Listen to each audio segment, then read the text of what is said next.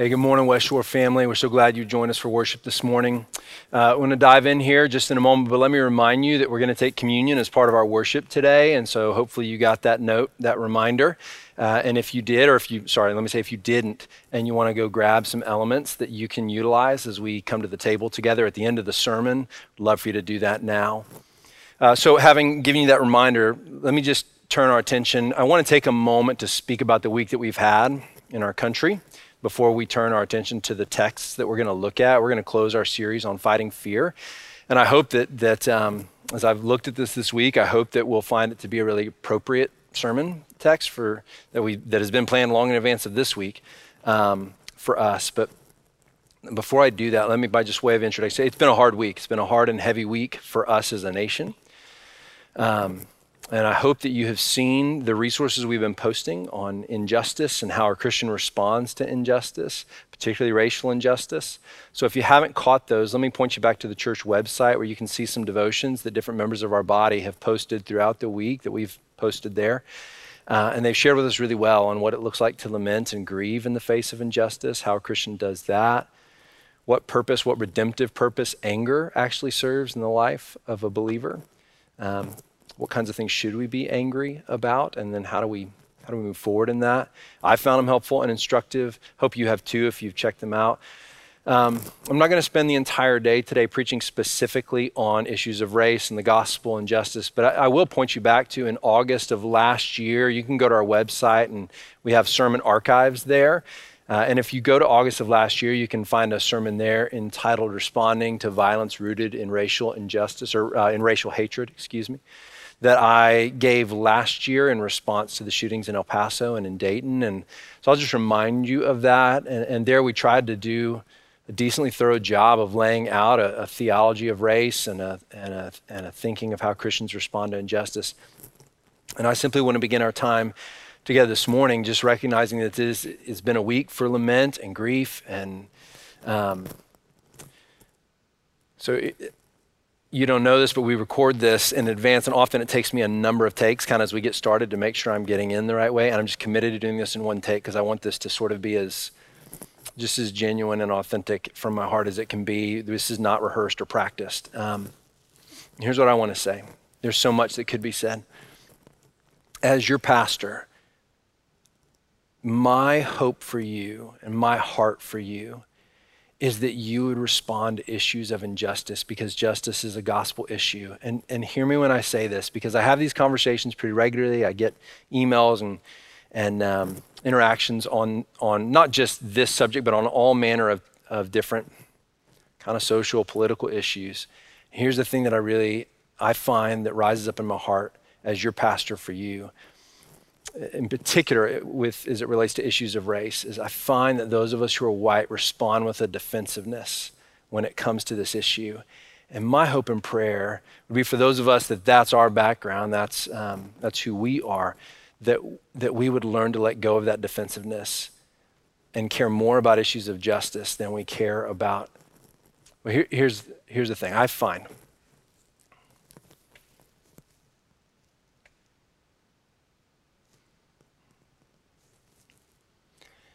that far too often we as believers say our first allegiance is Jesus and the gospel, and really and truly it turns out to be something else. And moments like these reveal what our first allegiance is.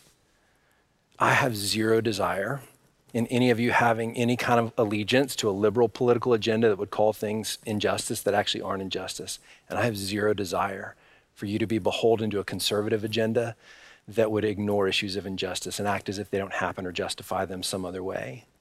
My hope and prayer is that you would live your life in such a way that you would have a vision of the new kingdom that Jesus is bringing into the world, of which you are a citizen. And in seeing that kingdom, that you would live your life and every decision you make, every vote you cast, every dollar you spend, every way that you think about any issue in the news, that you would think about it through the lens of someone who's a citizen of that kingdom. So here's what I want to do, and I hope it serves you well. And again, we could talk about this but really endlessly. I want to ask you where you are in your home today to close your eyes, because I want to read to you from the scriptures about this new kingdom that's coming. And you're citizens of it if you're in Christ. And I want you to see, I want to see if you can't picture with your mind this new place, this place that is yours in Christ Jesus. So I want you to be able to picture. So close your eyes if you're willing, right where you are in your home. And I want you to hear this now.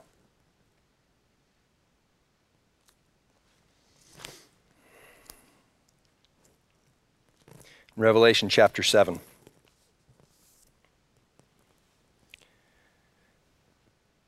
After this I looked, and behold, a great multitude that no one could number, from every nation, from all tribes and peoples and languages, standing before the throne and before the Lamb, clothed in white robes, with palm branches in their hands, and crying out with a loud voice, "Salvation belongs to our God who sits on the throne and to the Lamb." All the angels were standing around the throne and around the elders and the four living creatures, and they fell on their faces before the throne and worshiped God, saying, "Amen. Blessing and glory and wisdom and thanksgiving and honor and power and might be to our God forever and ever. Amen." Church family, I just want to pray for us. I want to pray a prayer of lament and grief and confession. Before I do, I want to point you to that text, because what I want you to remember is that when it comes to issues of race in particular, and issues of injustice or unrest, do not be sold on the idea that your allegiance lies anywhere other than with a vision of what I just read to you. Live your entire lives with a vision of that moment coming to pass, where you will be gathered with people from every nation and every tribe and every tongue around the throne of God, giving him glory and honor and praise and thanksgiving and worshiping his name, because that is the vision that has to dictate the way we think about issues of race. It's the vision that has to dictate the way we think about issues of injustice around race. Don't buy into the idea that to say that don't buy into the idea to say that to call an act injustice is somehow then to disregard the difficulty of serving as an enforcement officer of the law, serving as a law enforcement officer. The two are not mutually exclusive. Okay, let's pray. My encouragement is this, perhaps. Just, would you pray with me? Let's remember Daniel chapter 9, where Daniel, if there was ever, other than Jesus, if there was ever a righteous man in the scriptures, it was Daniel. And Daniel, in Daniel chapter 9, one of my favorite prayers in the entire scripture, prays a prayer of repentance and confession for his people. And he says, we have sinned against you. Daniel's as righteous as a man can probably be. And he says, we have sinned against you. He owns the sin of his nation. He owns the sin of his people. He doesn't say they have. He says we have. And so we join in that kind of confession today. Let's pray together.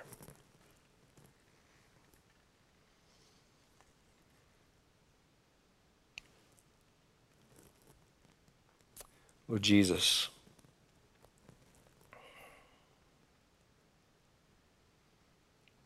we come to you in grief today.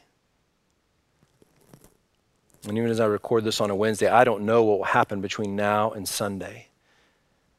But we're grieved by the death of George Floyd and the injustice represented in it. We're grieved that men and women of color in our country have historically and systemically suffered under oppressive hands. We confess that far too often those are our hands. We're grieved by riots. We're grieved by the difficulty then of our friends and brothers who are police officers who have to go and face danger as a result of injustice.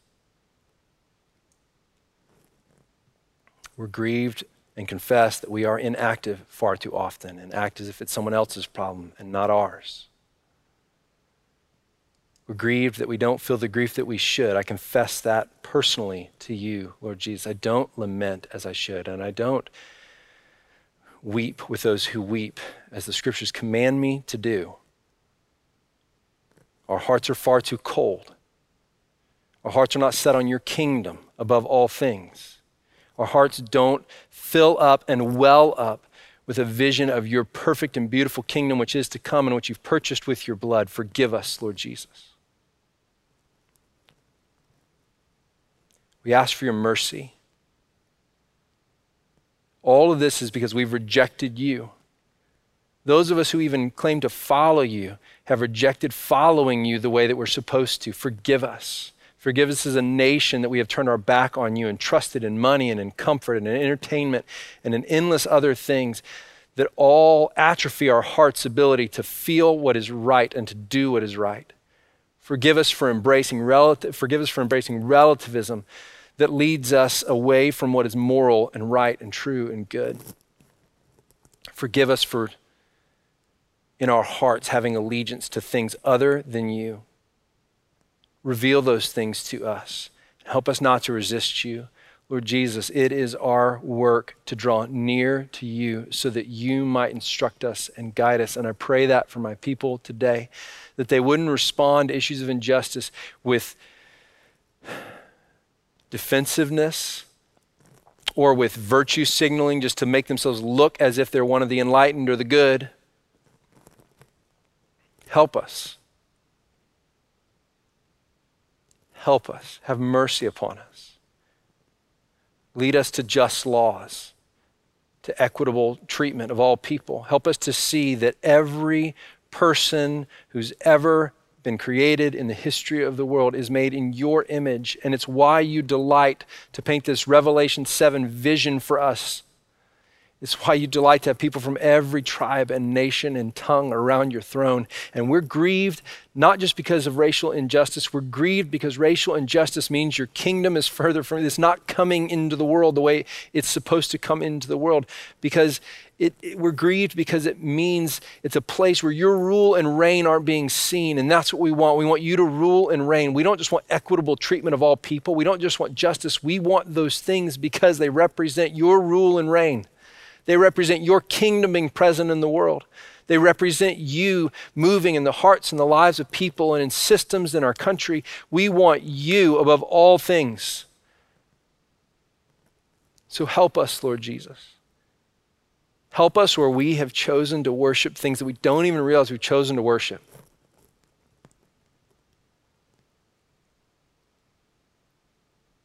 Hear our prayers. Thank you, Jesus. You're our great high priest. So we come to you with lament and grief, as the psalmists have taught us to do, as your word has taught us to do, that you receive us in mercy, covered in the blood of Jesus, made righteous and renewed. Now help us to live in that. Help us to live in that in issues of race. Help us to live in it.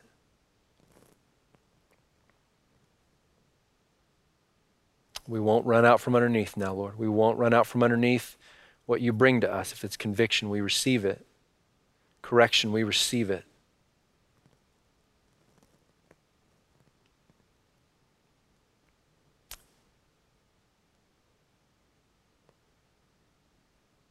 Help us to be grieved by what grieves you.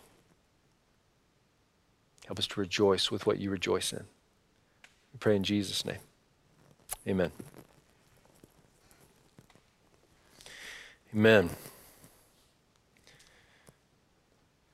So we turn in the scriptures today, and I think we'll find that there are numerous applications for our current situation and what we'll look at today. But we're going to finish our series on fighting against fear. And as I said, I hope that's helpful and appropriate. I know our black brothers and sisters have expressed to me throughout the week at different points that this is a fearful time. Anytime situations like with George Floyd occur, it causes fear to rise up again, fear for safety. So brothers and sisters, I hope this will be useful to you. I hope this whole series is useful to you. Could I encourage you, if you find yourself If you find yourself angry, not just my black brothers and sisters who feel fear, but perhaps my white brothers and sisters who feel fear, feel anger, and not anger over issues of justice or injustice, but perhaps anger that you feel like this is being made too much of. Could I encourage you to examine your heart, or better yet, ask the Lord to examine your heart and ask the question of whether that anger is really stemming from a kind of fear that you just don't realize is fear.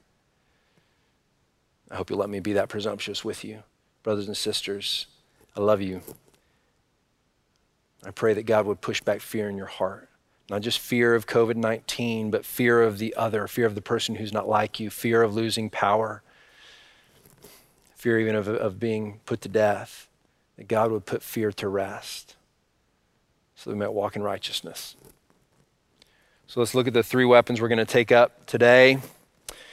They are: expect the Spirit to teach you, know who you are, and care about the right thing. So those are the three weapons that we're going to learn to take up against fear. These are our last three.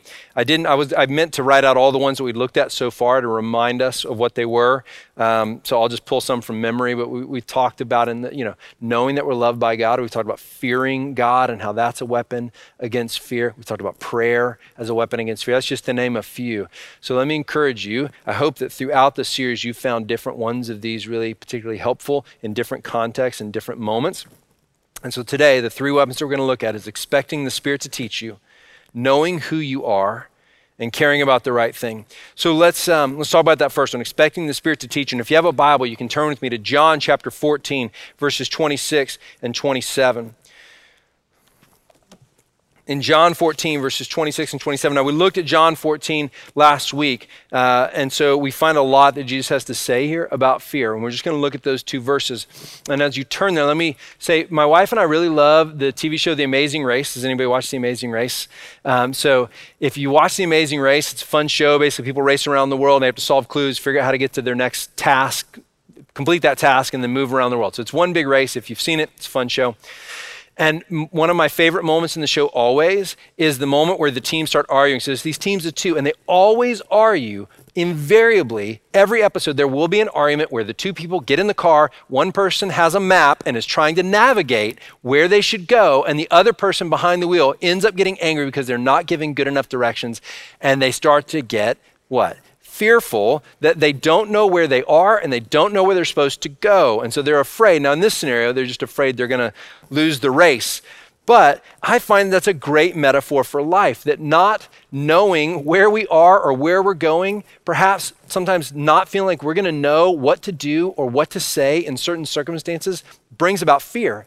And that's why Jesus in John chapter 14 actually teaches us that one of the weapons that we can take up against fear is that we can expect the Spirit to teach us, that he's sending the Spirit to be our teacher so that we don't have to fear that we will find ourselves without the roadmap that we need. In other words, what we can say maybe is this: we have a great map reader in the Spirit. He knows the design of God for our life. He knows where we need to get, and he knows where we are, and he knows exactly the roads to take us to get us there. So in having the Spirit and expecting the Spirit of God, the Holy Spirit, to be our teacher, we find that it puts fear to rest. So let's look at John chapter 14, verses 26 and 27. It says this: "But the Helper, the Holy Spirit, whom the Father will send in my name, he will teach you all things." That's a key phrase, all things, "and bring to your remembrance all that I have said to you." And then he says this: "Peace I leave with you, my peace I give to you. Not as the world gives do I give to you.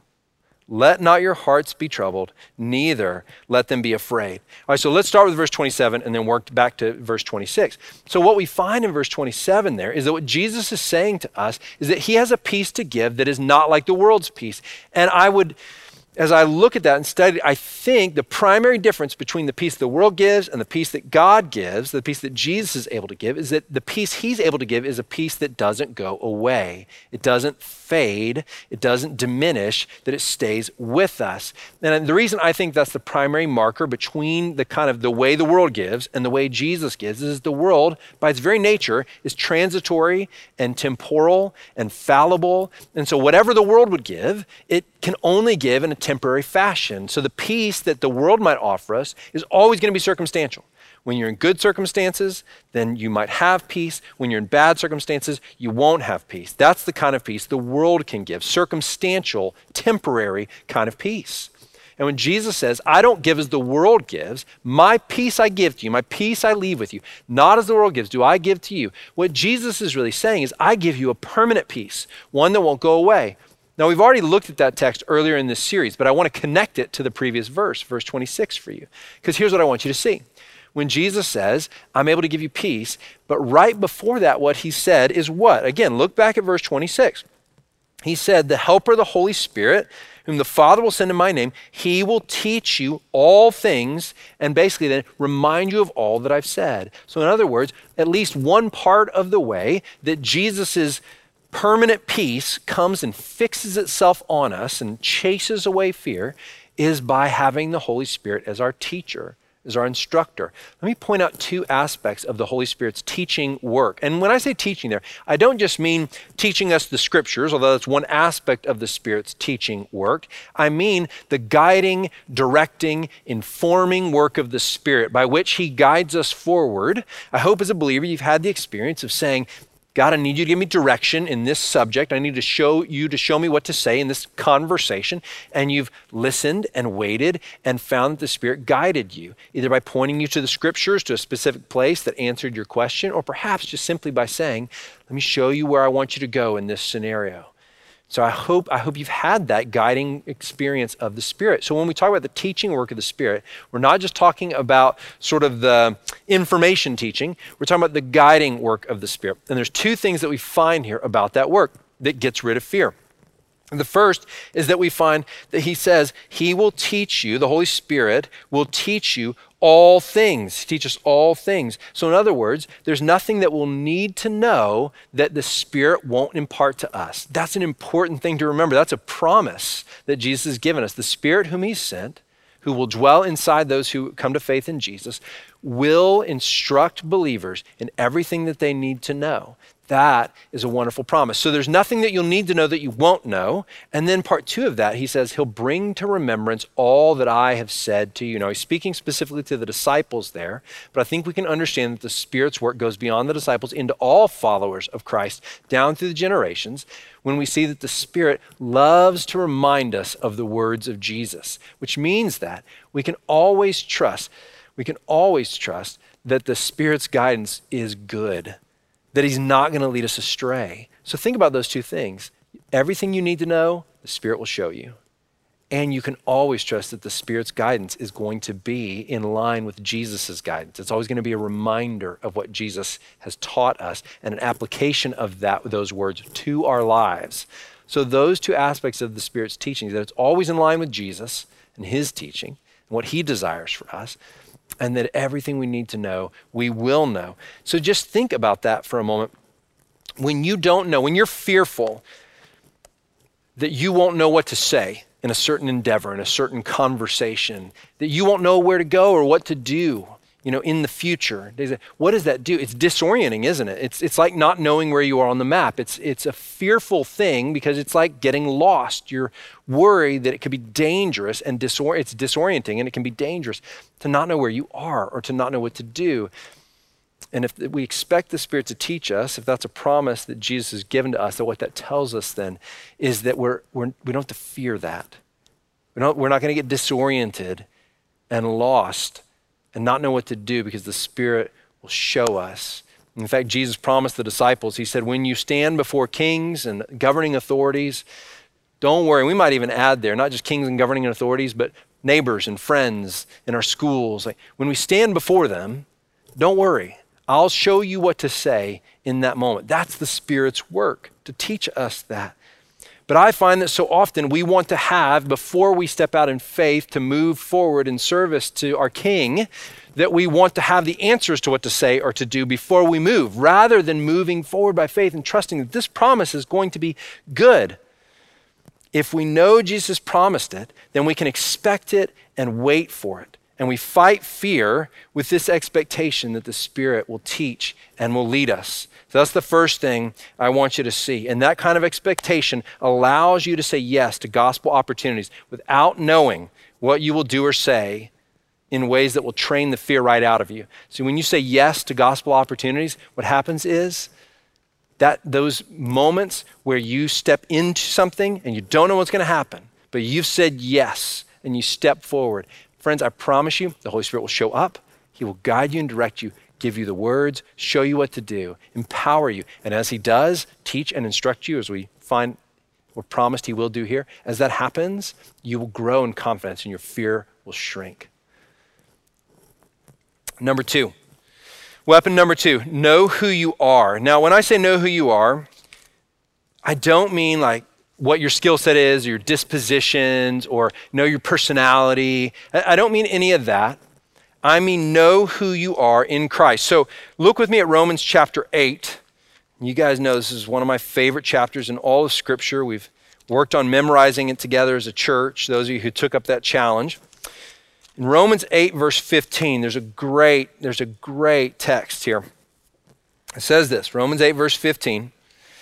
It says, "For you did not receive the spirit of slavery to fall back into fear, but you have received the spirit of adoption as sons, by whom we cry, Abba, Father." Now let me help us digest that text for just a moment and kind of explain what it means, right? So when I say, like I said, when I say know who you are, I don't mean, again, kind of know your personality. What I mean is know who God calls you to be in the identity you've received in him. If you're in Christ Jesus, you've received the new identity. And I'll give an illustration of that in just a minute. But here's what I want you to know. In this text, the first thing is that the thing that causes fear is slavery to sin. So the slavery being talked about here is not slavery to fear. And this is an interesting point because there's a lot of songs that come out and talk about fear. And I think I talked about that in the sermon on worship, just like sing more songs about who God is and his nature versus singing about overcoming fear. Those have a place, but they're not nearly as good as songs that are just sung about the power and the goodness and the nature and the love of God. But here's what I want you to see. In this text, sometimes the mistake I think that people make is to think that fear is the enemy to overcome, when really here in this context, the enemy to be overcome is not, there's not a slavery to fear here. There's a slavery to sin, and that leads to fear.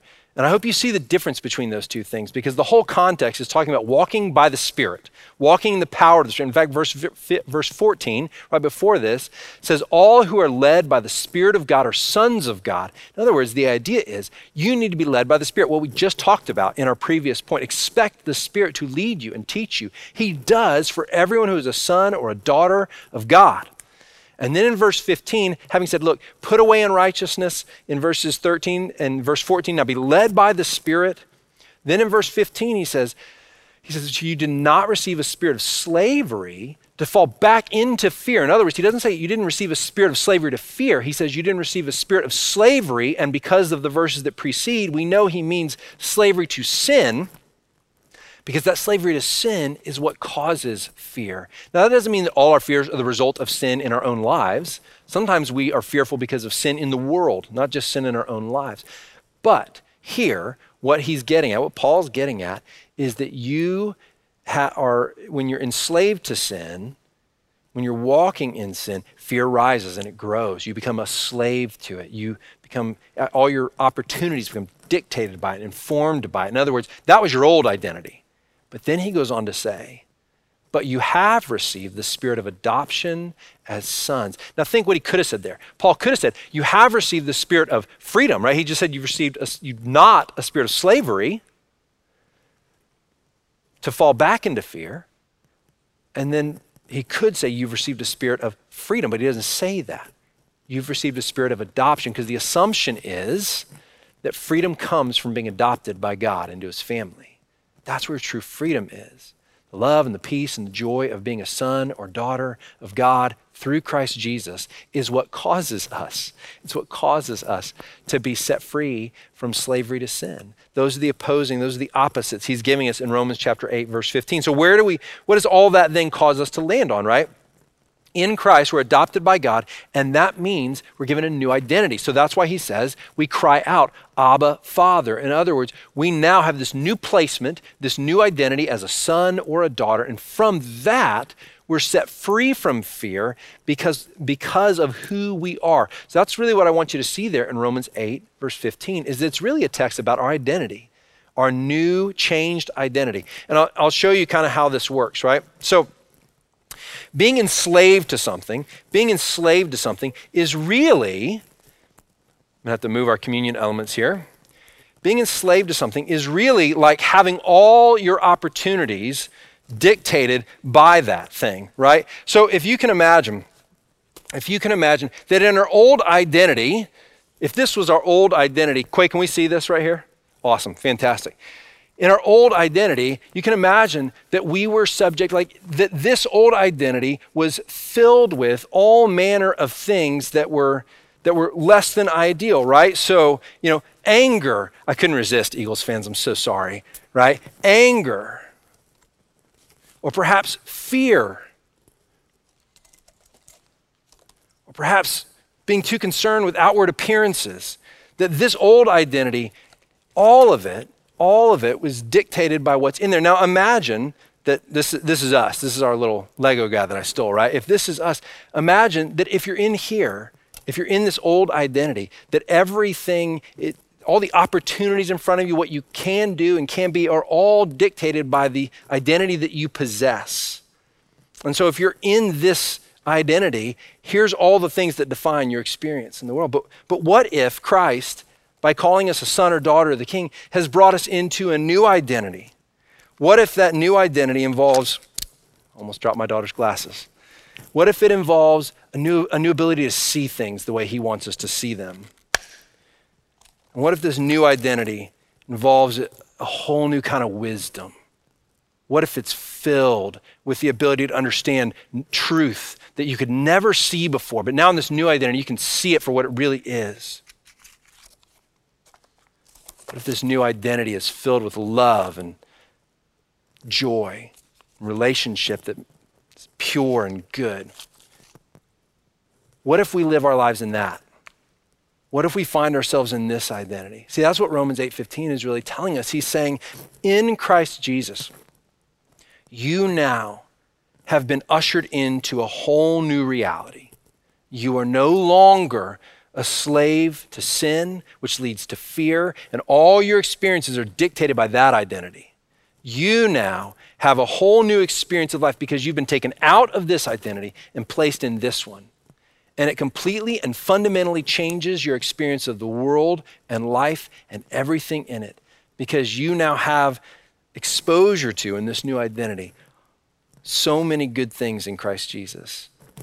So that's the second weapon that we're instructed to take up here. Now, that's what I wanted you to see in Romans chapter 8, verse 15. So could I encourage you, just how do you take up that weapon? Talk to God as your Father.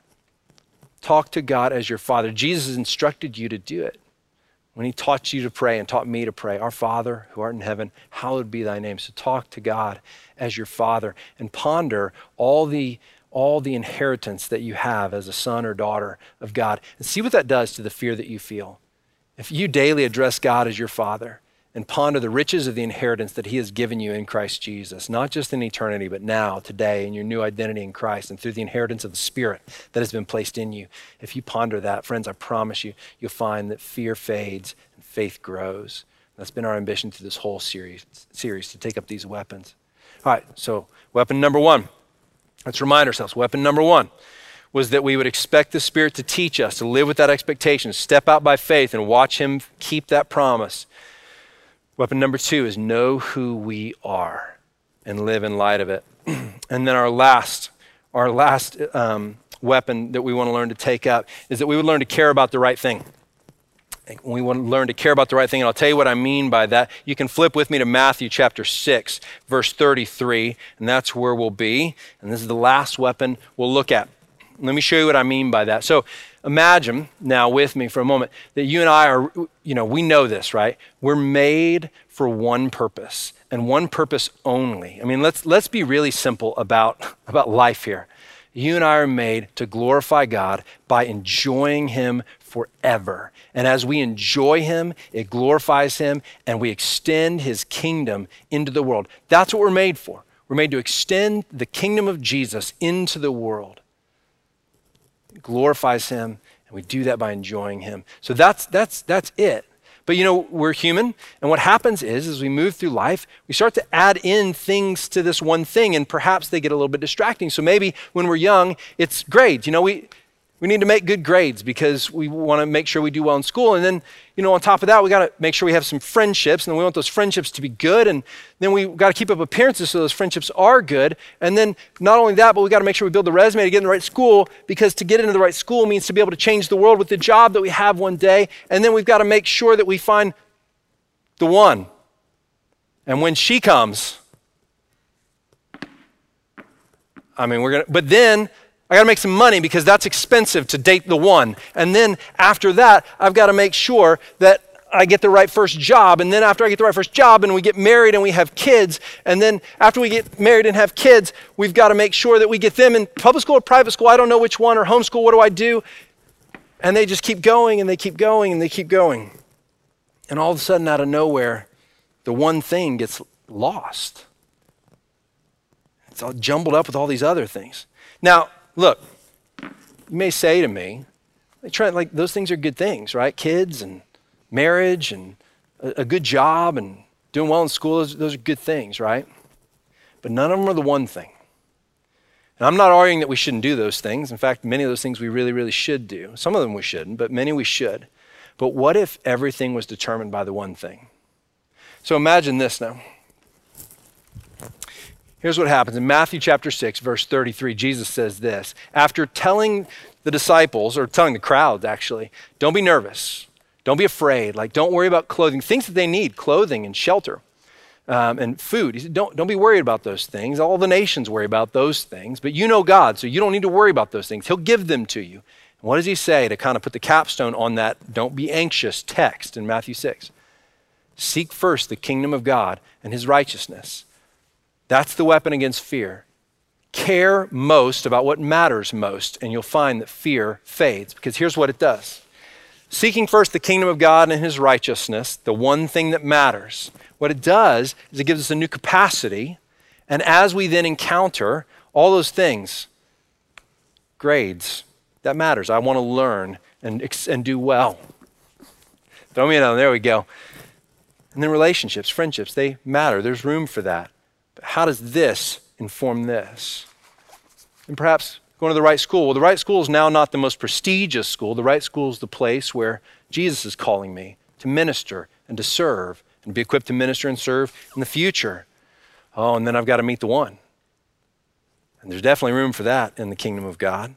And so I ask, who's the right one? Well, the right one now is not the one with whom I'm infatuated right away. The right one is the one who helps me do this. So there's room for that. And then I got to keep up appearance. No, I don't. This says I don't have to do that. And then I've got to change the world. Well, I've got to be faithful and obey. And so changing the world all of a sudden becomes different. And then public school or private school, okay, if I'm seeking the kingdom, God will show me. You get the picture. Seek first the kingdom of God and his righteousness, and all these things will be added unto you. Friends, the thing I want to encourage you in, as I dodge tennis balls now on the floor, the thing I want to encourage you in is this, is that Jesus is saying to you, make everything determined by the one thing. Seek first the kingdom of God and his righteousness. Hold every decision up to it. Think through your family life and your money and the choices that you make, all through seeking first the kingdom of God and his righteousness. And you will find that you won't be anxious or fearful, because seeking first the kingdom has a way of prioritizing everything else underneath it. Let's apply that back to the thing we talked about at the outset of the sermon.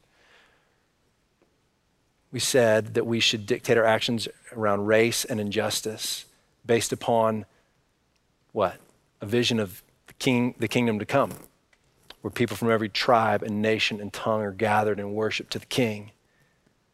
Well, if we're going to seek that kingdom and that's going to get rid of fear, then what that tells us is we can't expect to feel peace until there's real justice. We can't expect to experience the peace of the kingdom until the justice of the kingdom has come. Now, we know that we won't experience perfect justice until Jesus returns, but we as believers are called to bring approximate justice to the greatest length and degree that we can bring while we're on this earth serving him until he comes back and shows us and ushers in a kingdom of perfect justice and perfect righteousness, and we look to that day. But friends, can I tell you that as you pursue that with your lives, what you can trust is that if you will seek first the kingdom, not just in issues of racial justice, not just in issues of justice for the unborn, not just in issues of justice for believers on other sides of the world where they're persecuted, but if you will seek first the kingdom in every aspect of your life, you will find that it will order your priorities in such a way that according to this word from Scripture, what we'll find is that anxiety shrinks and faith grows and God is glorified and his kingdom is extended. And we say praise God for that. So seek first the kingdom of God and his righteousness. So, friends, we're going to come to the table now. And as we do, here's what we're going to do. I'm going to bring the elements. And if you have your elements with you, you can take them up. And what we want to do is we don't want to rush through this. So I'm going to remind us of a few things here as we come to the table. And then we'll have a few moments to reflect. George will play for us, and we'll have a little music to reflect and ponder. Because one of the things I want to remind you of is that when we come to the Lord's table, we're always instructed to remember how Jesus taught us to come to the table, which is to come in confession, to come with an attitude that says, Jesus, show me my sin. Show me any way that's hurtful in me, any way that's unpleasing to you, and I commit myself. I don't come lightly to the table now. The sacrifice for my sins is displayed here at the table. And I don't take that lightly, that you made payment for my sins with your body and your blood, and I commit myself to walk in righteousness. So friends, I want you to weigh that. I want you to weigh that today as we come to the table. The second thing I wanted to say too is if you're joining us online and you're not a follower of Jesus, my encouragement to you, maybe you went to your kitchen and you grabbed a few elements to participate with us. And I just want to encourage you in something. This table, we're reminded, is for those who have come to believe that Jesus has made payment for their sins through his sacrificial death on the cross. And if that's not you, we're so glad that you're examining that with us. Whether Jesus is who he claims he can be, whether he can do what I'm claiming today that I'm saying he can do, is he can take fear out of your life and fill you with faith. We believe that. And if you would confess your sins and come to him, then this table is for you even today, right there in your home. But if you're still processing that decision, I want to encourage you to just to let this be a moment now to reflect upon what we believe to be true, that God is pursuing you and drawing you to himself through Christ Jesus. But not to partake of the elements until you've come to that decision of faith. That would be important because that's the way Jesus instructed us.